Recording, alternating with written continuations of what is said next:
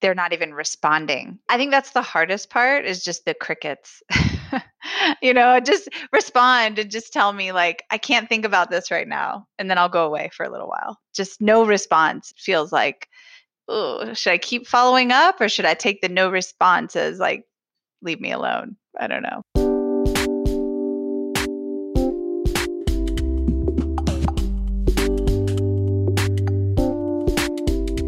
Welcome back to TinySeed Tales, a series where I follow a founder through their struggles, victories, and failures as they build their startup.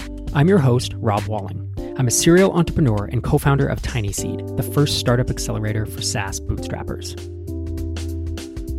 We're back with Brian and Scotty, co-founders of Gather. Last time we spoke, they were bouncing back from the initial shock of the COVID-19 crisis with the potential to sign 2 large enterprise deals that could help them out with an ongoing cash crunch.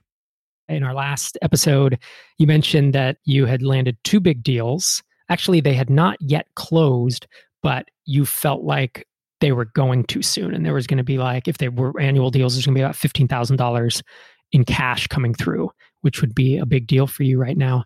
Scotty, I'm curious to hear an update on those. Like, did either one of them close? What's the status? Yeah, so one of them did just recently close. We had another one that was an existing customer that was potentially moving to a higher tier, and that did not happen. But the one that was the enterprise that was new coming in, we did just close them. So that was very exciting. That's awesome. Would you say that's part of your, maybe your high point or your biggest wins of the last 6 weeks are landing these bigger deals on the annual contracts? Yeah, for sure. Especially because we looked back to how long it took us to get to this point, and the first touch with them was almost a year ago. Oh, wow. Yeah, so that's a heck of a sales cycle, but it came at an interesting time because I would think that people would be pulling back given COVID as well as worldwide recession in essence. Is it that they needed to go more remote, that they weren't going to be in an office? No, actually for them, they had a proprietary software that they built internally years ago. And it's just, they have not been maintaining it. The person who built it's no longer around. And they've actually been actively seeking a new tool and have been testing all of them out there. So that's another big win, is that we beat out the competition apparently. So yeah, so I think it was just the right timing for them on their journey of finding something new. That's great. I think this goes even further towards proving out the hypothesis of going up market if you can beat out another competitor that's already up market. So there was, if I read in Slack, I thought you mentioned that over the past 6 weeks that you had landed 2 larger clients. Is that right, or did I misread that? Yeah, I think it was just that one. I mean, we did sell another annual within that time frame. I think that's what I'm thinking of. Yeah. It was an annual, but it was a smaller customer. Yeah, it was a more normal annual for us. Okay. The one that, Scotty was just talking about was what we call an enterprise deal. So it's much larger in scope than the normal annual. Yeah, you said like several seats, data migration, plus extra feature development. Yeah. It was several seats. It was custom data migration and storage. And it was also a bunch of custom development work, which I think really kind of helped close the deal because they needed some specific things that their previous system had. And it was sort of a deal breaker if we didn't have those things. So we went through, sort of a back and forth negotiation on the things that they really needed. And then we gave them a price at our own development cost so that we actually didn't really make any profit off of it, but with the agreement that, the features that we were building would be usable by any existing and future customers. So from our perspective, we made sure that the things that they wanted also were aligned with our wants, which they were, fortunately. And so it was kind of a win-win. They got what they wanted, and we got some new cool features paid for. That's what I was going to ask, because there's always a danger of taking money for custom development if you go off and it becomes consulting ware and you're building something that no one else will use. So that's a big win, I would say, to get paid to build a feature that you expect other customers to be able to use.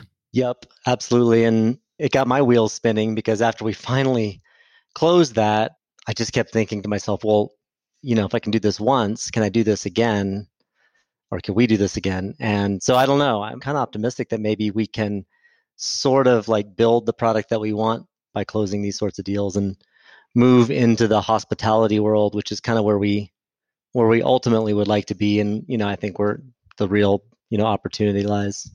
Yeah, I've heard this referred to as customer funded development. It's always a really tough balance, because customers will come in and say, I want this super custom thing, and it winds up being a challenge. You then have consulting clients instead of software customers, in essence.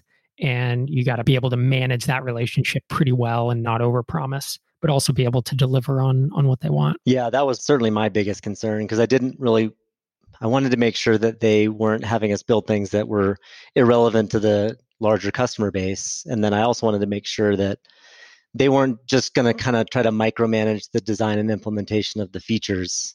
And the person that I was working with on their team, she even kind of mentioned a couple times, like, I don't want to dictate UI. And the fact that they, had worked to build a custom system in the past gave me some sense that they sort of had some understanding of how the software process went, and gave me some confidence that like we could build these things for them as best as we can under our own quality expectations, and like everybody would be happy. But obviously we haven't begun this work yet, so we'll see how it goes.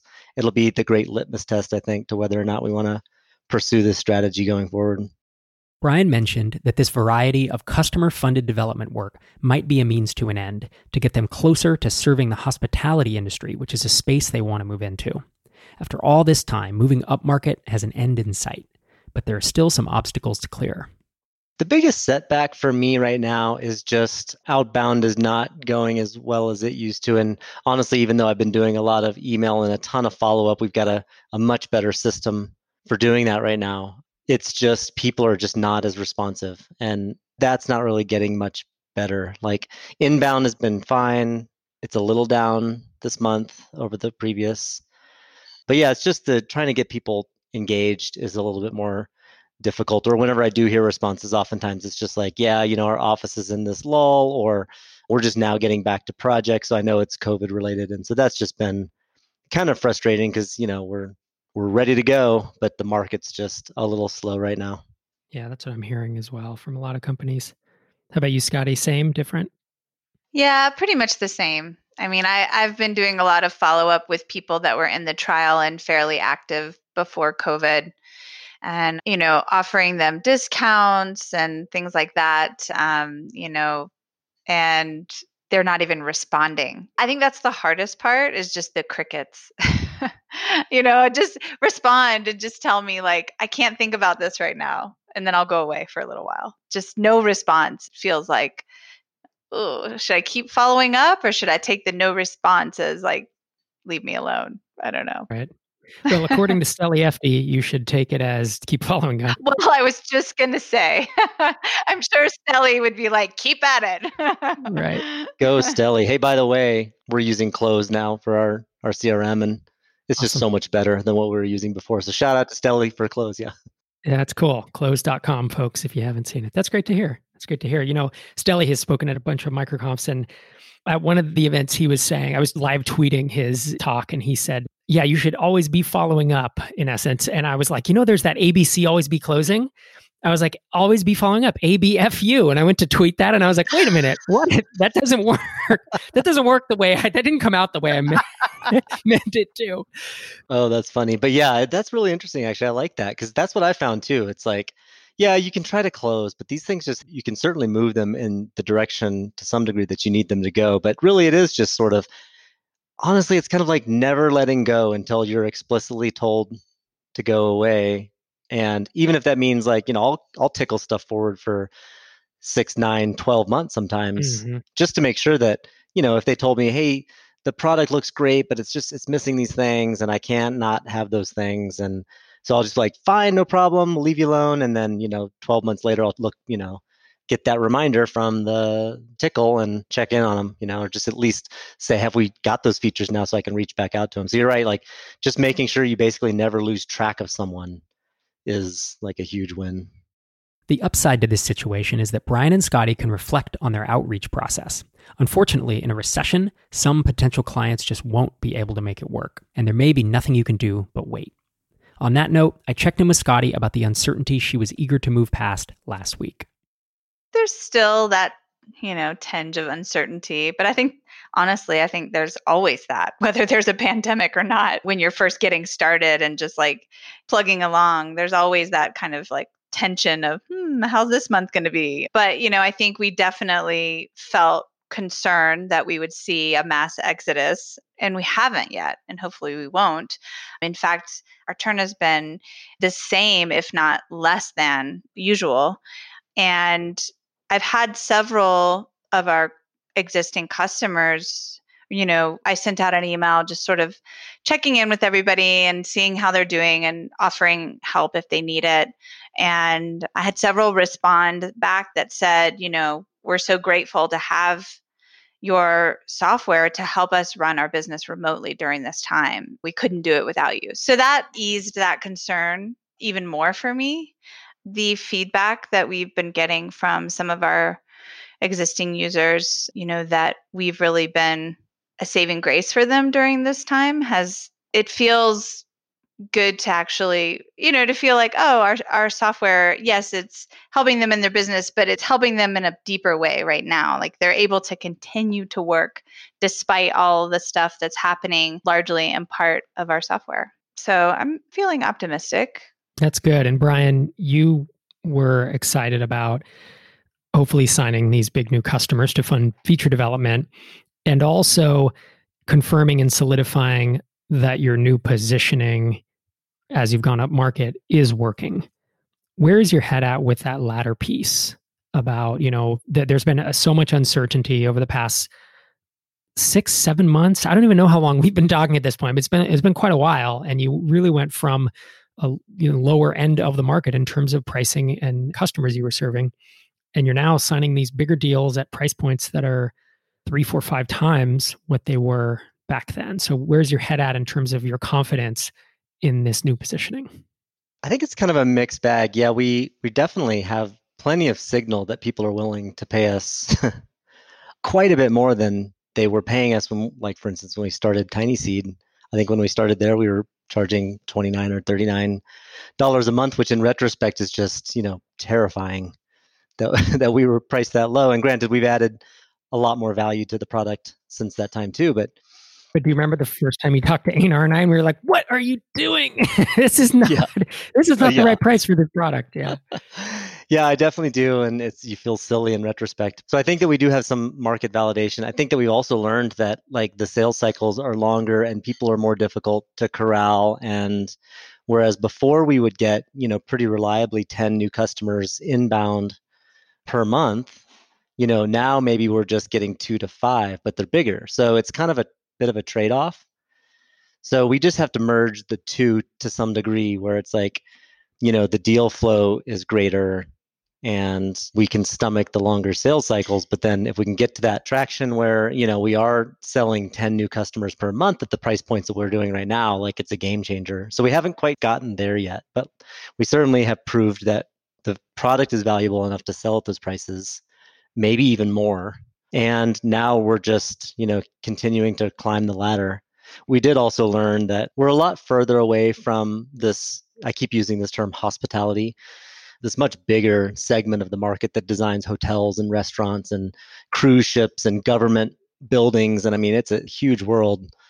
And there's a lot of opportunity there for us to get into. And there's not a ton of competition there either, but it's difficult to get there. The chasm is kind of deep from a feature standpoint. And so we've learned, through this process that yes, we're moving up market, but we're not that far up market yet. And obviously when COVID hit and we kind of had to scale back development exercises, we kind of had to check ourselves and not, run head first into building all of those cool new hospitality features. And we're just going to have some patience to get it done. Or like I said, try to get another 1 or 2 of these customers to pay us to build those features. It feels like the Gather crew is regaining their confidence and starting to move forward again after COVID looked like it might have a deep impact on their business. In fact, they're restarting a new venture from before the pandemic hit.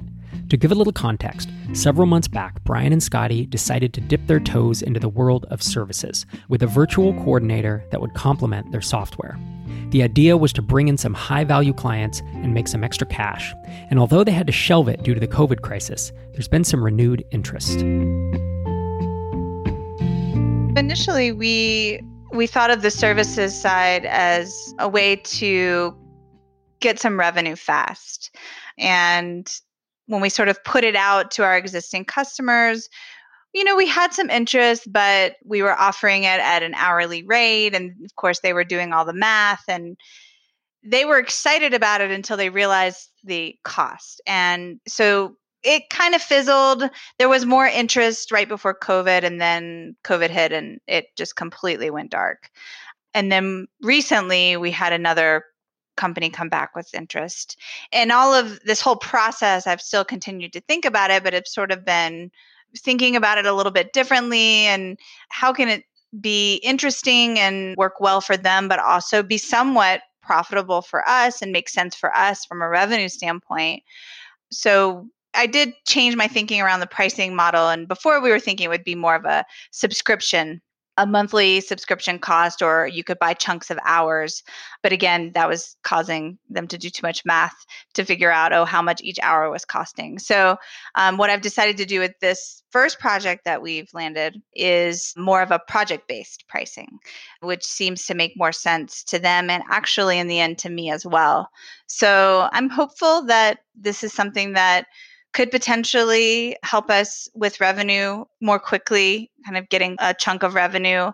And if this first project goes well, then I'd like to potentially grow it. It'd be nice if I could productize it. That's something that I would like to do. I'm not sure if that's possible. This is pretty high touch services, but definitely finding a team to help with the services side. And then of course we'd be using the software to also manage the services, which could potentially drive some of the features that we build for the software down the road. And how do you keep from going down the slippery slope of essentially just becoming a consulting wing and having it suck up all of your time?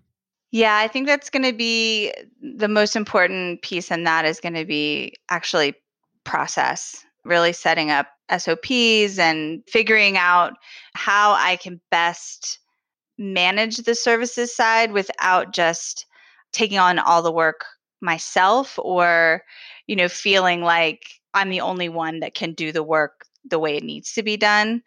I had a really great conversation with one of the TinySeed mentors, and she was really helpful in, making me rethink. One of the things she said to me was, if you think you're the only one that can do this, I really challenge you to debunk that thought and think about ways that you can actually create processes around what you know and put it on paper so that you can basically pass that off to someone else. And that was really, really helpful, great advice. That's awesome advice. Who gave that to you? Asia. Great. She's a systems thinker and she knows a lot about consulting. So I was very impressed with that's cool. With her knowledge. Yeah. Cool. So that is exciting then. Would you say you're looking forward to it, or is it kind of a cautious optimism of like, there is some revenue coming and it's a new project to optimize and to figure out how to make it work going forward without having it suck up all your time? Yeah, all of that. I'm really excited about the opportunity and to kind of dive in. It feels like a puzzle that I need to solve to make sure that I'm not creating a job for myself. That's the last thing I want to do. So I'm excited about setting up the processes and figuring out how to make this run as efficiently as possible. See where it goes. We'll see whether this new area of business will pick up momentum going into our final episode. Speaking of finality, Scotty and Brian have come to the end of their year-long accelerator program with our first batch of startups. I asked for their reflections on how it feels to graduate. So your batch year with TinySeed ended last week. How are you guys feeling about that? Pretty sad. It feels like it flew by, but there was so much knowledge gained and relationships built, and It was a great year. I'm sad though. Other than our weekly meetups, the mentor meetups, nothing's really changed. I mean, you guys have said we can still reach out and chat with you, and the Slack group's still going. So it's not that all that much has changed. I think really not being able to meet in person in the year together feels like it's still like there's no closure. So it feels a little sad. That is a tough part, I think, for a lot of us. I know for me as well, due to the COVID quarantine, we just can't get everybody together. And so we had a remote 3 hours on Zoom trying to get that. And it's just not the same. So I feel your pain there for sure. Brian, you have any thoughts or anything? No, I think Scotty summed that up pretty well. It does feel just sort of like finished, not finished. It's just there's sort of an unfinished feel to it. And I don't know, it kind of feels a little bit like when you have a job that you really, really love, and then that job goes away, it's something maybe like that, even though we feel very connected to the people in our cohort and, with you and Einar and Tracy, it's still just sort of like, oh, we're no longer the special kids. You'll always be the special kid to me. Come on. Now, these new kids are specialer. The specialer, yeah. No, batch one. I honestly, like every batch, I think is, I now know how like a high school teacher feels, or even just a grammar school teacher feels, where they have a class that they get really invested in and they know everyone really well and they build relationships. And then that class moves on to the next teacher and they get a new one. And it's like, they don't like that last class any less. They still have a relationship. And I mean, I've gone back and met with my 6th grade teacher just a handful of times, some by accident and some on purpose. And he still remembers me and we still have these crazy, amazing conversations. And he remembers a bunch of people in that class, even though he's been teaching for like 30 years. Wow. I think there's something pretty special about traveling the journey that we have for the past year together, and not just talking about the 3 of us on this call. I mean, all the TinySeed founders and Einar and Tracy and myself. I don't know. That's one of those that feels like a really long-term, strong bond and commitment. And that's the other thing is, if you think about most angel investors or venture capitalists that don't run an accelerator, they, in essence, write a check and then you're linked up. They'll give you advice and they'll help you, but you're doing your thing and they're working with you. And that's in essence the relationship we have now. It's not like we loaned you money, you paid us back. Bye. It's like we still have a totally vested interest in making Gather a success. You do because, it's a huge financial upside for you. And we do because we have a super minority investment in it. And plus just, the relationships we've built with you guys, we want you to succeed. Well, thanks. That means a lot. And I know that that's true. We've had that conversation several times with you guys. And I think your metaphor of the classroom is really actually better than mine of the job. That's what it feels like. It's like graduating high school or something. But it's been an amazing experience. It's like this fun little chapter in our company's history. And it was just really cool to share that with the rest of the cohort and with you and Einar and Tracy. Knowing what you know now, having gone through the batch, if you could go back 14, 15 months and make the decision again, would you do it again? Hell no. No, just kidding. Sorry. Boom. I'm just kidding. You had to do it. Of course. Absolutely. Yep. That's an absolutely for me too. No doubt about it. I mean, the experience was really great. And I'm sure it's just going to keep getting better as you guys refine things. But there's something really special about being the first in the first class. It was probably a little messier for you guys because you're figuring stuff out because it was like a startup for you too. But being part of that mess was really fun. It was like, I don't know, it's like being in the first class of Y Combinator or Techstars or something. I know it's a much different kind of approach that you guys are taking, but I think that what you're doing is going to be that level of success. And so it's kind of cool to be a part of the first class of that. Class 1, you're now an alum. You're one of the alum that the incoming class looks up to. Oh, yeah, or they go like, man, they made some bad choices in that first class. What the hell? They were desperate.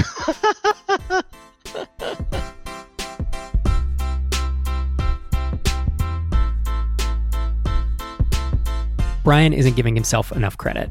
Gather has actually made a lot of smart decisions and tons of progress over the last year. But as we move towards wrapping up this season of the podcast, it remains to be seen whether they will be able to successfully complete their journey upmarket, especially during the economic stress of the pandemic. Now they have a tangible goal in sight and a couple new ways to get there with custom development work and services that can help with their cash crunch. We'll find out how it all comes together next week on TinySeed Tales.